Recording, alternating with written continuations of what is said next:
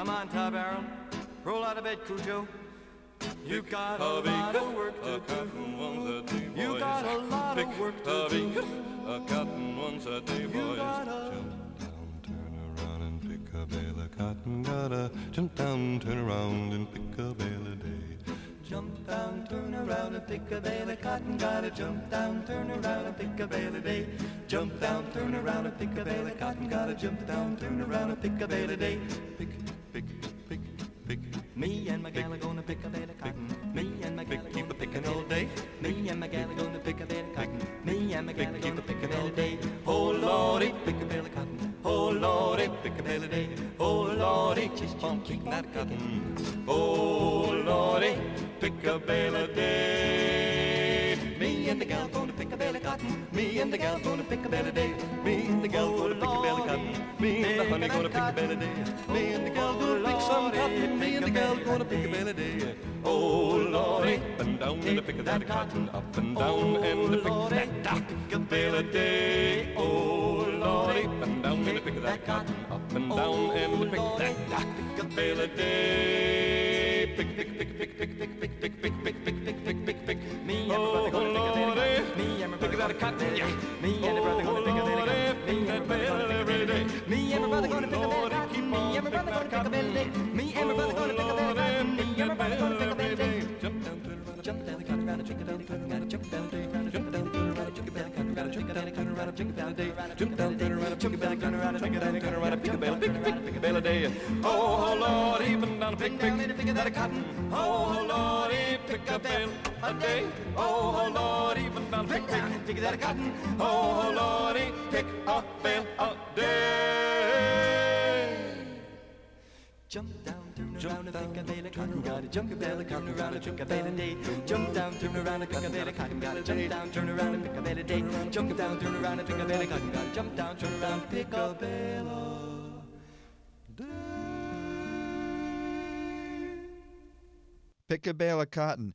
That version is from Art and Paul, Art Podell and Paul Potash, from a newly re-released CD featuring Art and Paul. I happen to have Art Podell on the line. Hi, Art. How are you doing?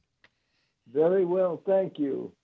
Now, this is a very unusual CD. I get a lot of CDs in the mail. I put this in. I really enjoyed it. And I find out that it's over 50 years old. You were a folk singer 50 years ago. I was a folk singer from as early as I can remember. That was the first music that attracted me. And the CD I just received, Art and Paul, are from two CDs that you released 50 years ago. Released on Columbia Records in 59 and 60 and 61, somewhere right in that era. We were just kids coming out of college, and folk music was starting to bubble under, and there we were, smack in the heart of Greenwich Village, while everything was just starting to happen. Well, tell me about Pick a Bale of Cotton. Where did you find that song? How did you make that arrangement? Well, Jump Down, Turn Around, Pick a Bale of Cotton. Paul and I were childhood friends. We actually met when we were in high school. Paul was heavy into dramatics, into drama. I was heavy into playing the guitar and singing folk songs. And we decided to take every folk song we knew and to bring it to life dramatically. We had absolutely no money, so we just sat nose to nose in a one-bedroom walk-up on the Lower East Side of New York and spent all of our time constructing the most complex arrangements we could possibly come up with no goal in mind other than to please ourselves. What was the state of folk music back in 1958, 1959? Okay, it was just bubbling under. Tom Dooley had hit in 1958, and that reminded the world that folk music was a viable method, a way of entertaining and making some money. But like 1958, we were talking about Greenwich Village on Sunday mornings at Washington Square, the little coffee houses. The big folk clubs hadn't really emerged yet. There were a couple. There was the Cafe Wa, where we played, and at the same time, if you want to know the state of folk music, Peter, Paul, and Mary hadn't even gotten together. Peter and Paul were both singing as solo acts at the Cafe Wa. In fact, I was the one who gave Peter a napkin with the name Mary Travers on it when he asked me if I knew any girls that could sing. We were all friends. We were all singing for money that was passed around in a hat, and folk music was just starting to bubble. There were groups forming and people sitting around singing songs to each other, learning all of these new songs that the Lomax family had dragged out of the Ozarks and out of Appalachia. Dylan hadn't even gotten to the village yet. Bob Dylan arrived in 1961. I think it was the same day that I left for California with Paul. But that was the state of folk music. We were all singing songs for each other. There was a smell of money way in the distance, but we were doing it for the love of it and sharing our music with each other. Your version of Pick a Bale of Cotton, where did that come from? It didn't sound like any other version of Pick a Bale of Cotton. Of course not, because Paul and I were two kids. Paul had a huge background in theater, Broadway, acting, dancing. I had a background in just singing folk songs. I was singing songs from the labor unions. I was singing songs from the Lincoln Brigade following Pete Seeger. We just put the two of us together, and we decided to turn every song we did into a one-act play that would bring the meaning of the song out and dramatize it. And that's what we did. If you listen to Pick a Bale of Cotton, that's what it is. It's a dramatic rendition of an old Negro work song. I'm speaking with Art Podell, and together with Paul Potash, Art and Paul, they made 2 albums for Columbia Records back in 1959, 1960. How did you get signed to Columbia Records? Oh, that was just, things like that happen just out of, it's almost magic.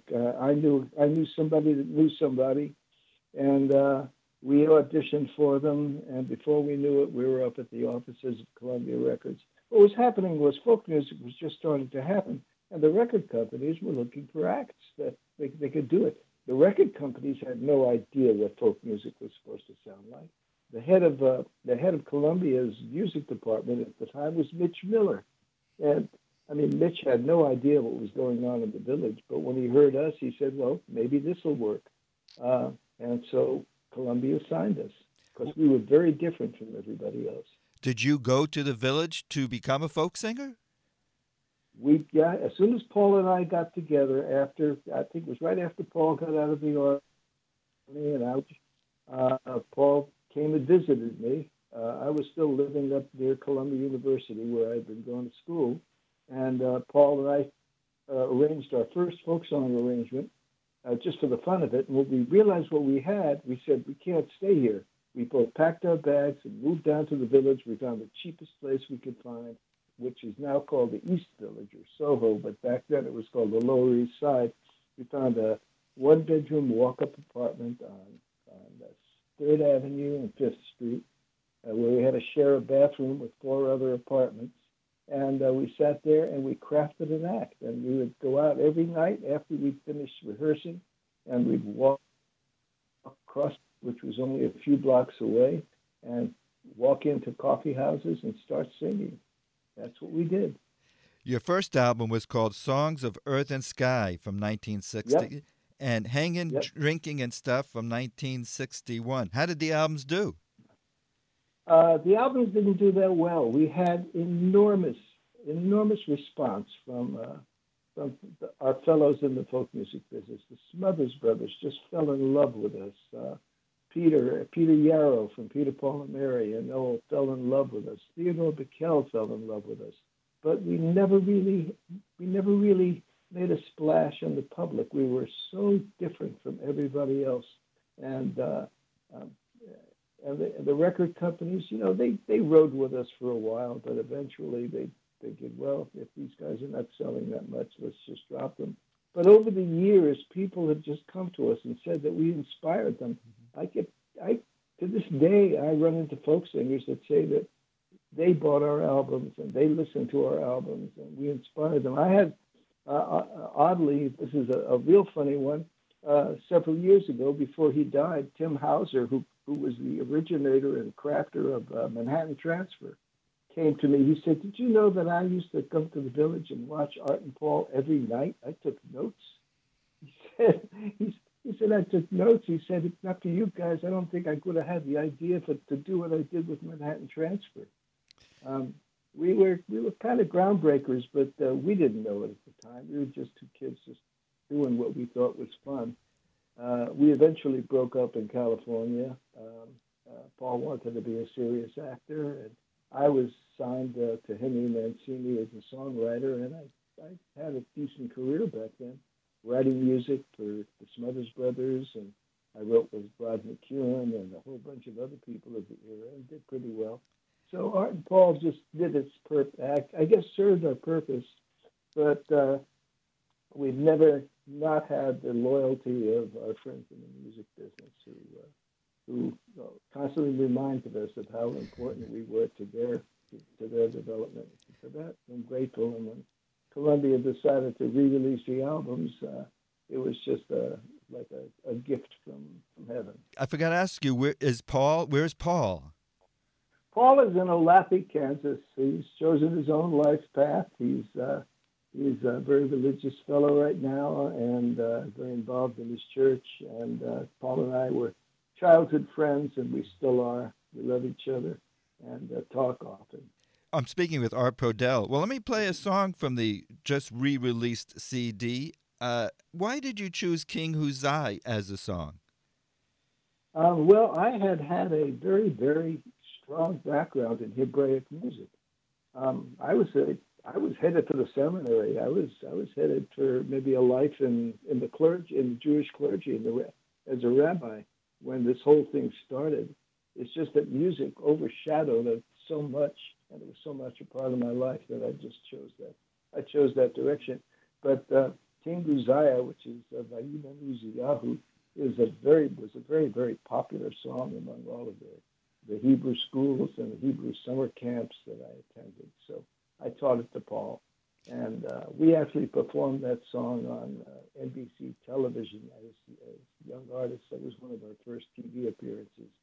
Sam Levinson had a show called The Talent Scouts, and we were one of the first acts on it. We sang King Uzziah. Let's play Art and Paul. Here's King Uzziah.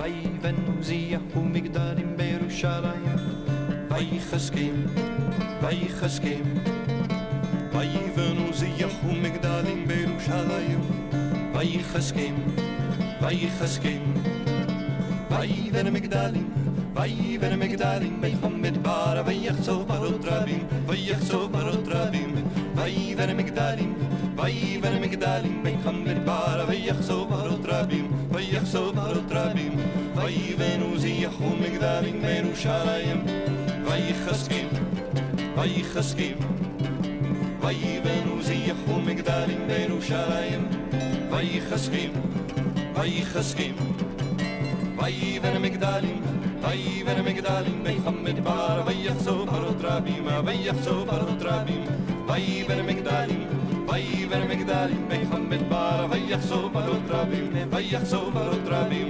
ויבן ויבן ויבן ויבן ויבן עוזיהו מגדלים בירושלים ויחזקאל ויחזקאל ויבן עוזיהו מגדלים בירושלים ויחזקאל ויחזקאל ויבן מגדלים ויבן מגדלים במדבר ויחצוב מרות רבים ויחצוב מרות רבים ויבן מגדלים ויבן מגדלים במדבר ויחצוב מרות רבים ויחצוב מרות רבים ויבן עוזיהו מגדלים בירושלים ויחזקאל ויחזקאל ויבן עוזיהו מגדלים בירושלים ויחזקאל ויחזקאל ויבן מגדלים ויבן מגדלים במדבר ויחצוב מרות רבים ויחצוב מרות רבים ויבן מגדלים ויבן מגדלים במדבר ויחצוב מרות רבים ויחצוב מרות רבים ויחצוב מרות רבים.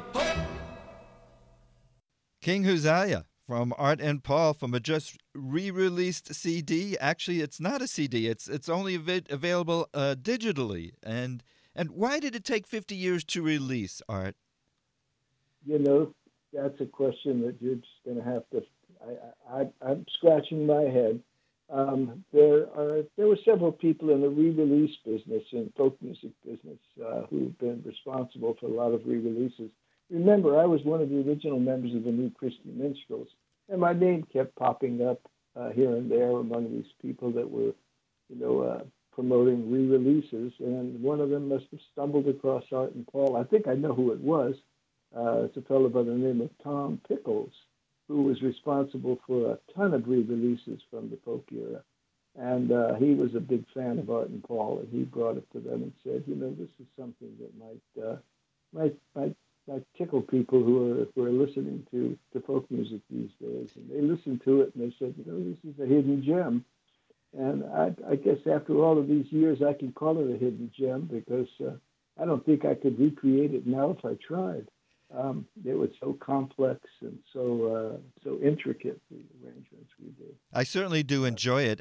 I reminded me of a movie I just watched called Once Upon a Time in Hollywood, and it sounded like the soundtrack to a Quentin Tarantino movie.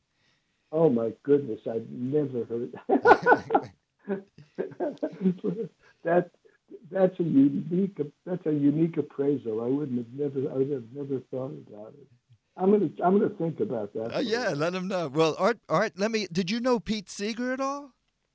I met Pete once in Washington Square, and he showed me how to trail on the banjo, and that's my claim. That's my claim with Pete Seeger. We never really had a strong relationship. We left the East Coast and moved out to the West when Pete was just starting to hang around, come down to the village more and more. Yeah. Peter Yarrow became a real good friend of Pete's all through the years. Peter and I have been close friends for years and years. Were you surprised when Peter and Paul and Mary became the #1 band in the country? Well, here's the funny story about Art and Paul, and this one you got to almost sit down for. Peter brought Puff the Magic Dragon to Art and Paul before Peter, Paul, and Mary were formed. Just when Peter, Paul, and Mary were forming, because their manager thought it was all about marijuana and stuff. So Art and Paul performed Puff the Magic Dragon across the United States for a good year before Peter, Paul, and Mary decided to record it. Peter said, you can sing it, but you can't record it because we did reserve the right to record it.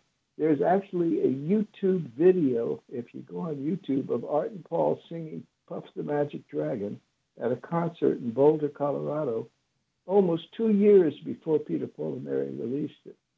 And Peter and I laugh about that a lot every time I see him and talk to him. I wrote a short piece about that in a periodical that I write for out here in California. Art Podell is on the line, and he just has a brand new CD out that is re-released. I keep on saying a CD, but it's this time of age. It's available digitally for the first time in 50 years. Well, that's because we made up a bunch of CDs for radio stations with the blessings of Columbia Records. Right, that's how I got it. And the music, I mean, it sounds dated, but it sounds, like you say, very intricate. It sounds like you guys are having a lot of fun. Well, I'll tell you something. I don't know of anybody that's taken that much time with any single arrangement. We would literally sit nose to nose for months over every arrangement and try to make it, like I said before, try to turn it into a one-act play. Now, these were legitimate folk songs. These were the songs that Alan Lomax collected. Was there a fight between people who wrote their songs and people who did traditional folk songs in the 60s? Well, I think you've hit upon something that's a very interesting subject. If you saw the movie, the Llewyn Davis movie, that's really what the issue was. We were singing folk songs that were traditional folk songs. It wasn't until people like Tom Paxton and Bob Dylan came along and started writing original music that the money in the record business started to take real notice, because once you had songs that were available for copyright publishing, there was money there. And those were the people that ended up with much bigger record contracts. Art and Paul, we were just doing the traditional folk songs. And yes, the ownership of the songs was the Lomax family and the publishing companies that controlled that music. We had a couple of originals. The song Little Pooh was a song that Paul and I wrote. Actually, it was Paul's song. I added a little something to it. There's Song of Time, which was written by a friend of ours in the village, and that was an original song. But by and large, the music that we sang was traditional folk music. From that point of view, I can understand why record companies would not be that interested financially in it because there was no payoff in the publishing. That came just a very little bit later when some of the groups started singing original folk songs. We used to make a joke in the village like, somebody just wrote a folk song that was 500 years old because it sounded like it was 500 years old. But it wasn't until people like Tom Paxton came along and Bob Dylan where the money, the record companies really smelled the money because there was publishing money there. And that's really where the big money was in folk music as it evolved. Art Podell is on the line. South Florida has a tide of folk music, and there was some coffee houses down here in the 60s traced back to, from what I understand, the first folk hit in Greenwich Village was from not Fred Neil, but Vince Martin, Cindy O Cindy. Vince Martin, Cindy O Cindy. I communicated with Vince. Vince and I knew each other real well, and I don't know if Vince is still out there, but we've touched every now and then. I'm on the West Coast. Yeah, as soon as you mention South Florida, you talk about Vince Martin and Fred Neil, two of the greatest people in folk music. In fact, I host a radio show just like you do out here on the West Coast. KPFK-FM, we're a Pacifica station. I host a folk music show out here, and I play Fred Neil's music often. I understand there's a new book that's coming out on Fred Neil by Peter Neff, and Bobby Ingram, who was good friends with Fred Neil here locally, just recently passed away. And yes, Vince Neil, I think, passed away last year. So, I mean, when it comes down to it, I'm so glad that you're still here representing your music. Well, I'm still here. I'm still kicking. I don't know why some of us choose to hang around and some of us leave early. But a lot of folks from that era are starting to drop off. I'm speaking with Art Podell, and when Art was a young man, Art and Paul was a popular folk duo in Greenwich Village. He was a young man. That's true. You sounded great. Do you still sing? I still sing. I still perform. I write columns for local periodicals. I write a column for Folkworks magazine. If you want to read some of the stories that I write about Art and Paul and about the old days in folk music, I'm published monthly in folkworks.org. And I have a radio show like you. I'm a rotating host on Roots Music and Beyond on KPFK-FM, Los Angeles. Let me ask you a couple more questions. I'll mention some names and you tell me about them. Dave Van Ronk. You knew Dave Van Ronk. Yep, Dave Van Ronk I did know. Dave Van Ronk was one of the first people in the village that I heard play the guitar and said to myself, I'll never be able to do that good. There were two guitarists in the village that just absolutely astounded me. Dave Van Ronk and Dick Rosmini. And Dick Rosmini was the guy who played on all the Art and Paul albums along with me. There were just two guitars on those albums, myself and Dick. But yeah, I knew Dave Van Ronk very well. Dylan was part of not only original songwriters, but he's created a protest movement along with Phil Oakes and that type setting. But that was after you were there, right? That was after I was there. The funny thing about it is I'm pretty sure that Bob Dylan and I crossed paths. I think Paul and I left for the West Coast. I think if it wasn't the day Bob Dylan arrived, it must have been the week he arrived, because his description of coming to the Greenwich Village and walking into Izzy Young's Folklore Center matches my experience of walking into Izzy Young's Folklore Center in the dead of winter on the same year, the same month, and saying goodbye to Izzy before we left for the West Coast. And I don't know if Dylan was in the store at the same time as me, but we were really two ships that really passed each other in the night. Art Podell, I want to thank you so much for taking time to talking to us. I want to play one more song, Devilish Mary. Do you remember recording that? Yes, I remember everything we did. We worked so hard on every arrangement. Every one of them were dramatic pieces. We didn't take music with reverence. We took the music and turned them into one-act plays, little Broadway shows. that's what we did. This was another song collected by John and Alan Lomax. You never met the Lomaxes, did you? Yes, I did. I was a Columbia student at Columbia University, and Alan Lomax was a regular hanger-arounder at Columbia, and so I would meet Alan up at Columbia, and I would meet him down the village, and we became not close friends, but we knew who each other were, and we'd go out for coffee together, and yes. All right, thanks so much. Thank you. I really appreciate the call and the attention and playing the music, and I hope you love every bit of the music we sang, because we poured more love into that music than I think I've poured into anything. Here's Devilish Mary from Art and Paul. Well, I went to town one day and aged, court a fair young lady. Inquired about her name and age. Her name was Devilish Mary. Prettiest girl in all of the world, and her name was Devilish Mary. Prettiest girl in all of the world, and her name was Devilish Mary. Prettiest girl in all of the world, And her name was Devilish Mary. Pretty Miss Mary, can I have your hand? No younger are we getting. She knocked me down, dragged me to the church. Strange way to go to your wedding. Yeah, yeah, Lord, Lord. Prettiest girl in all of the world, and her name was Devilish Mary. Well, we hadn't been married but a day or two Before we ought to been parted. She dragged me across the old threshold, and Then my trouble had started. Yeah, yeah, Lord, Lord. Prettiest girl in all of the world, her name was Devilish Mary.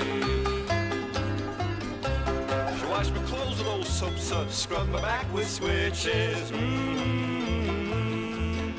she swore right at the very start. She's gonna wear my breeches. Yeah, yeah, Lord, Lord. Prettiest girl in all of the world, her name was Devilish Mary.